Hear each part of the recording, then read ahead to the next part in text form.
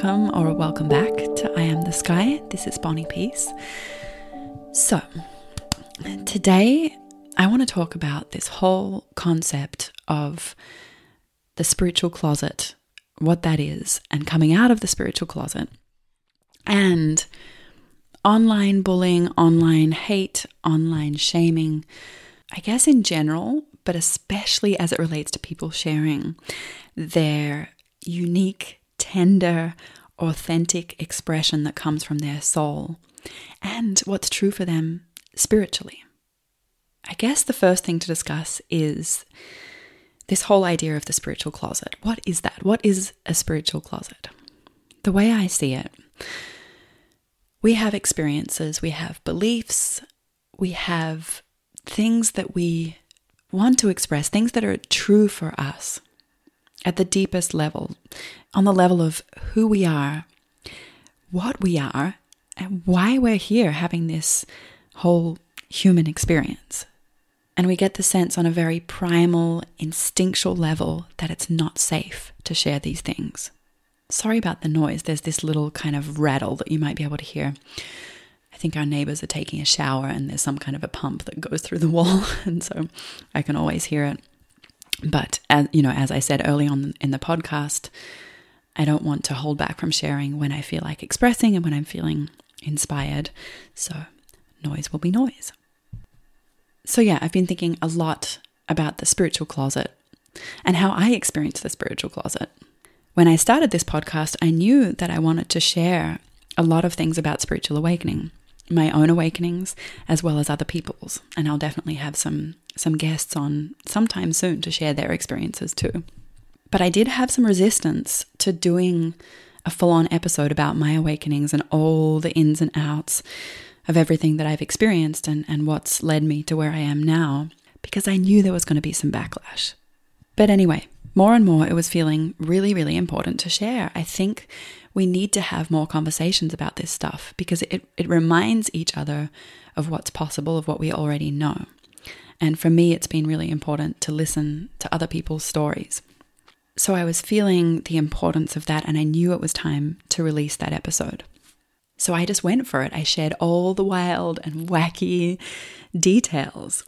And firstly, thank you so much to all of you who sent me really thoughtful, beautiful messages about my process and also shared things about your own journey. It's just so lovely to connect. That's why I'm doing this. I want to connect with you, and I love to hear how things are resonating with you and where you're at in your journey.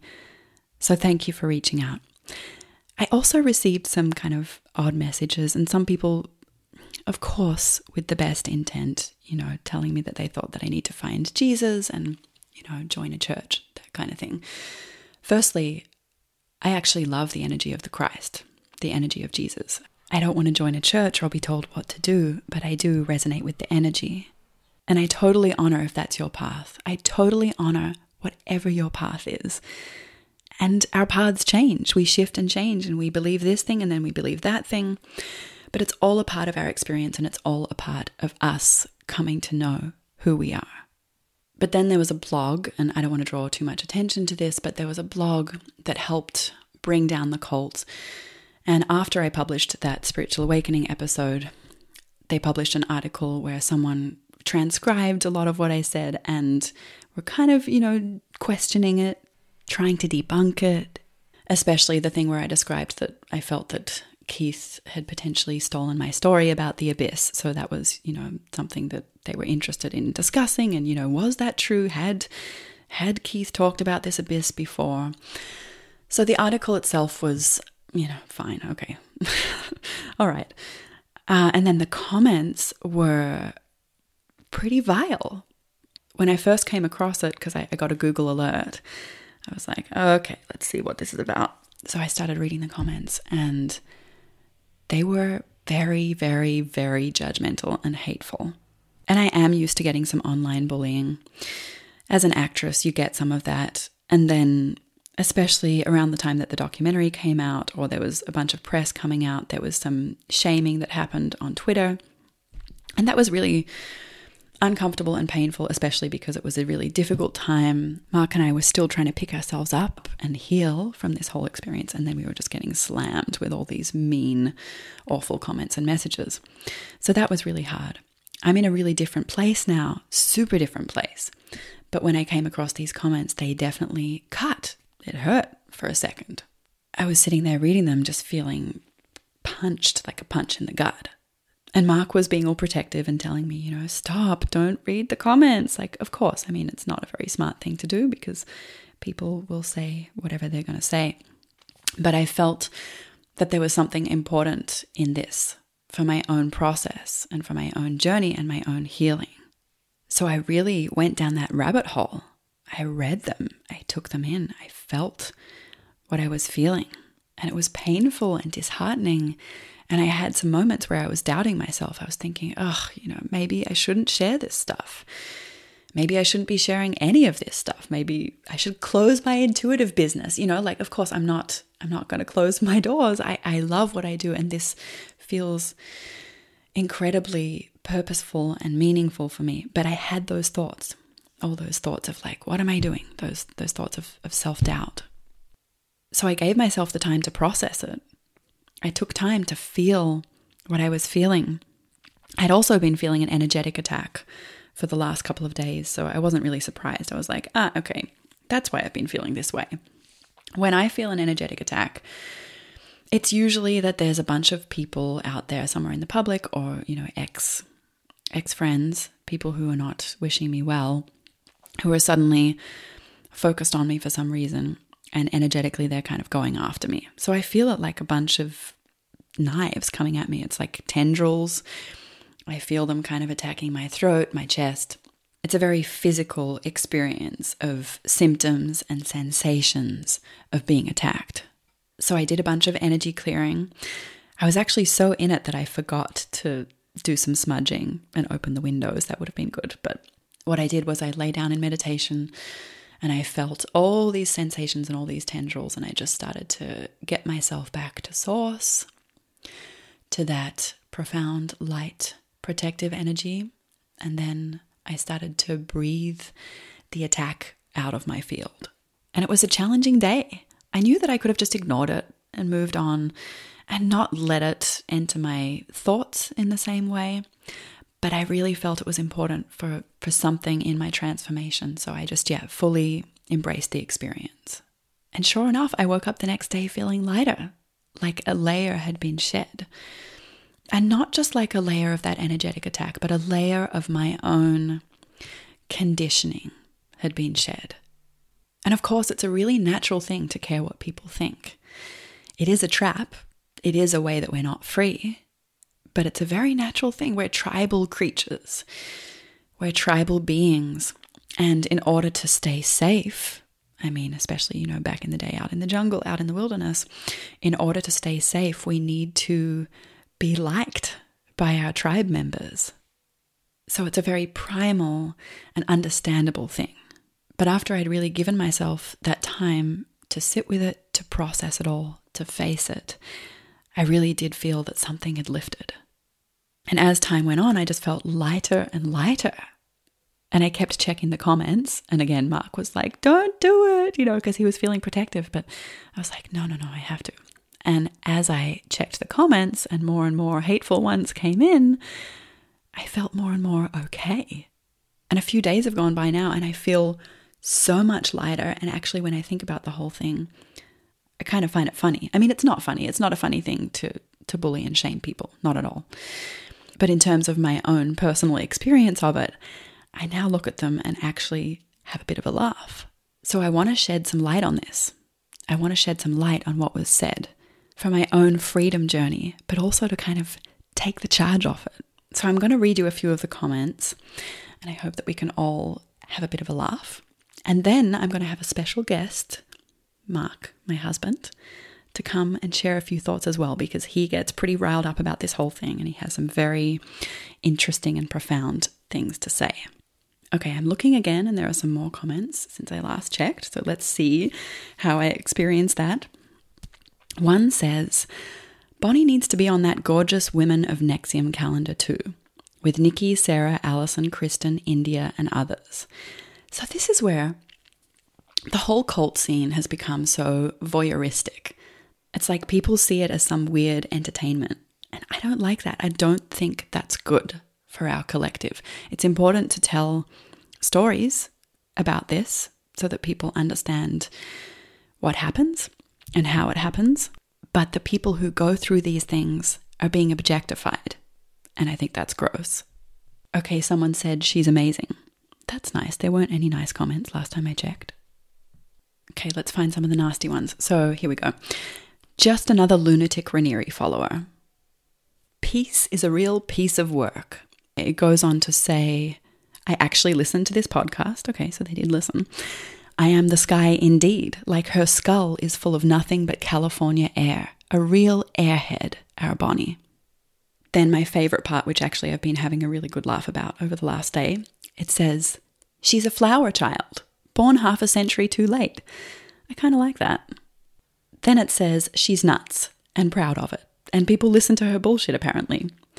So if you're listening to this and you think that it's bullshit, there's seriously no pressure to listen to it at all. The next one says Bonnie apparently is an actress who was lucky enough to have a small role in 2 Star Wars sequels.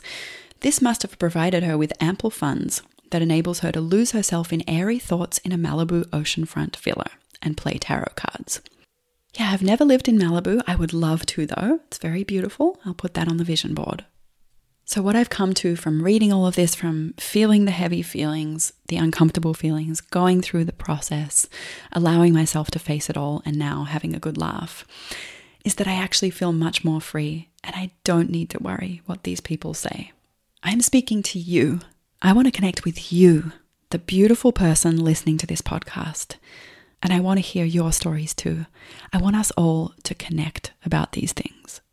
And even though I had those thoughts at times of like, oh no, maybe I should stop doing this, they were passing thoughts. And there's no way I'm going to stop following my purpose, following what my soul is calling for, and sharing what comes from my heart and feels like it needs to be shared.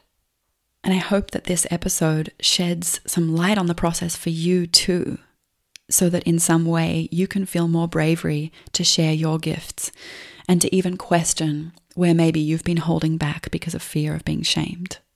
Let's not hide our light. Our light is really, really needed, more than ever. Please shine your light. And sometimes there's backlash, but more than that, there's light that then ripples out into the world and we can help so many people. Okay, now I'm going to bring on Mark. And if you're listening with children, just a warning that Mark does swear a lot and I'm sure he won't be able to hold back. Okay, welcome to the podcast, Moo. Well, thank you very much. I'm sure we'll have you on for more things in the future. As long as I keep my language clean. Well, I've already warned them that you won't. Oh, good. So Good. Feel free. Maybe don't go too crazy, but okay, so here we are. I've been talking about this concept or this whole topic of the spiritual closet and online bullying and shaming in general, but also specifically as it relates to this, why people stay in the spiritual closet or don't share what's close to their heart and soul. So I know you had a lot to say about this a couple of days ago, so hopefully you can remember some of it. So what do you think about this whole situation? I think, first of all, people can be really mean. And it's weird that they seem to be the meanest sometimes about people being vulnerable. It's as though they have a radar for people's vulnerability and they just want to go after it. They just want to, suppress it, destroy it. I also think, I keep on thinking about online bullying. It's so sad that the internet happened in some ways, because what happens now is you don't get to look at the person that's saying shit about you. They don't get to stand in front of you and say the shit to your face, because if they did say it to your face, there might be damage to their face. So they don't. So they feel very, very emboldened. The other thing that's so interesting about this particular blog is most, I think if not all, the people that are saying terrible things are all anonymous. Yeah, I think so. So you're not anonymous, but they're anonymous. So they feel very emboldened to say whatever they want. There's no consequences for them. And the other thing I'm thinking about is what's it like inside a person like that, inside this little cyberbully? Like, what's it like inside of them? I keep on imagining that they must be miserable. Their internal world must feel horrible. That they see something that they have to destroy, that they have to suppress. And I keep wondering if is it their shadow that they're seeing? Is it the vulnerability they're seeing? But like something they're seeing out there represents something inside of them, and it feels like they have to destroy it. And I think honestly, it's sad. It must be so sad living inside their belief of the world, their sort of emotional constitution that's inside of them.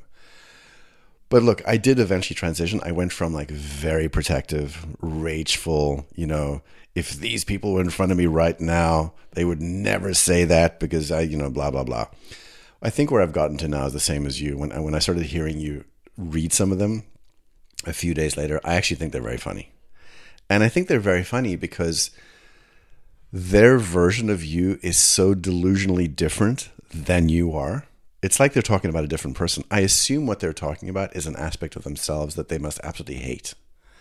So they're actually engaging with themselves. And I think that's the thing that really helped me eventually get less defensive and less angry, realizing, oh, they're not even talking about you. In fact, nobody online is talking about us. They're talking about themselves all the time. Some pain they had, some trauma they had, some part of themselves they hate. They're the ones living in hell. So that's kind of where I got to. Yeah. Okay, great. So you were telling me the other day about some experiences that you had in South Africa that relate to this. You got attacked by some religious people or something? Yeah. Years and years ago, I think in the early 90s, might have been 1989 actually, maybe it was 1990. I was very new agey, hippie-ish, and I was living in Cape Town. And a bunch of us were going onto Table Mountain to put up one of those peace poles. It's the white pole with four sides. It says peace prevails in a bunch of different languages. And we got up there early one morning at this amazing old building on the side of Table Mountain to put the pole up and to do I don't remember, some kind of ceremony. And the next thing, this busloads of not just Christians, but like fundamental Christians arrived. And they began singing hymns, and I was like, oh, that's great, wonderful. But then the sticks came out. And then the threat of violence, they would walk around us. And I think we were in some kind of meditation circle. They would walk around us like beating these sticks, and not like, little sticks, like big sticks to actually bludgeon someone to death with. They began like hitting the ground with us. And what they were trying to do was provoke us. I think what they were hoping for was somebody to snap so that they could just basically hurt them badly or kill them. What ended up happening is that they ripped the peace pole out of the ground. It was like in concrete. They ripped it out of the ground and they threw it off the mountain as some kind of triumph for God, I suppose. So that was their reaction to us wanting peace in the world. Wow. Yeah, Wow's right. And I remember just thinking to myself, that's so interesting. So you're all about love and light and whatever, and, praise Jesus and whatever, but like you're willing to really hurt another human being who is also part of God's kingdom. What is it that you hate so much? And I thought, it's so interesting that people see something and it threatens them so badly that they have to go on the attack, as opposed to, I would imagine a healthier thing to do is like, I think this so-called kingdom of God that they espouse, I think there's enough room for everybody in that kingdom. In fact, if they did look at the New Testament a bit more carefully, they would find that their hero, spoke about things like that. There's enough room for the sinner. So say I was the sinner, there should be room for me. I shouldn't have to be threatened with potential harm or death.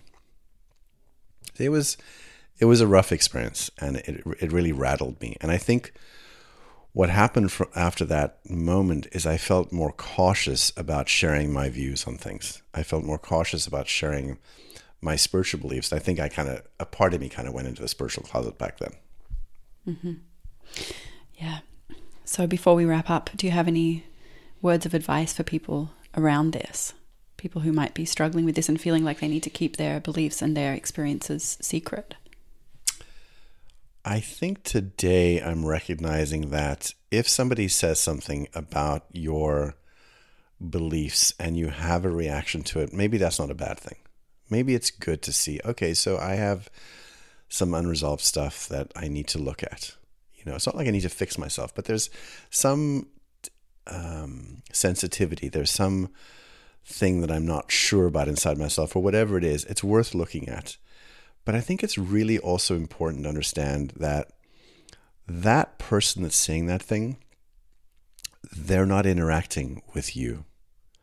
They really are interacting with themselves.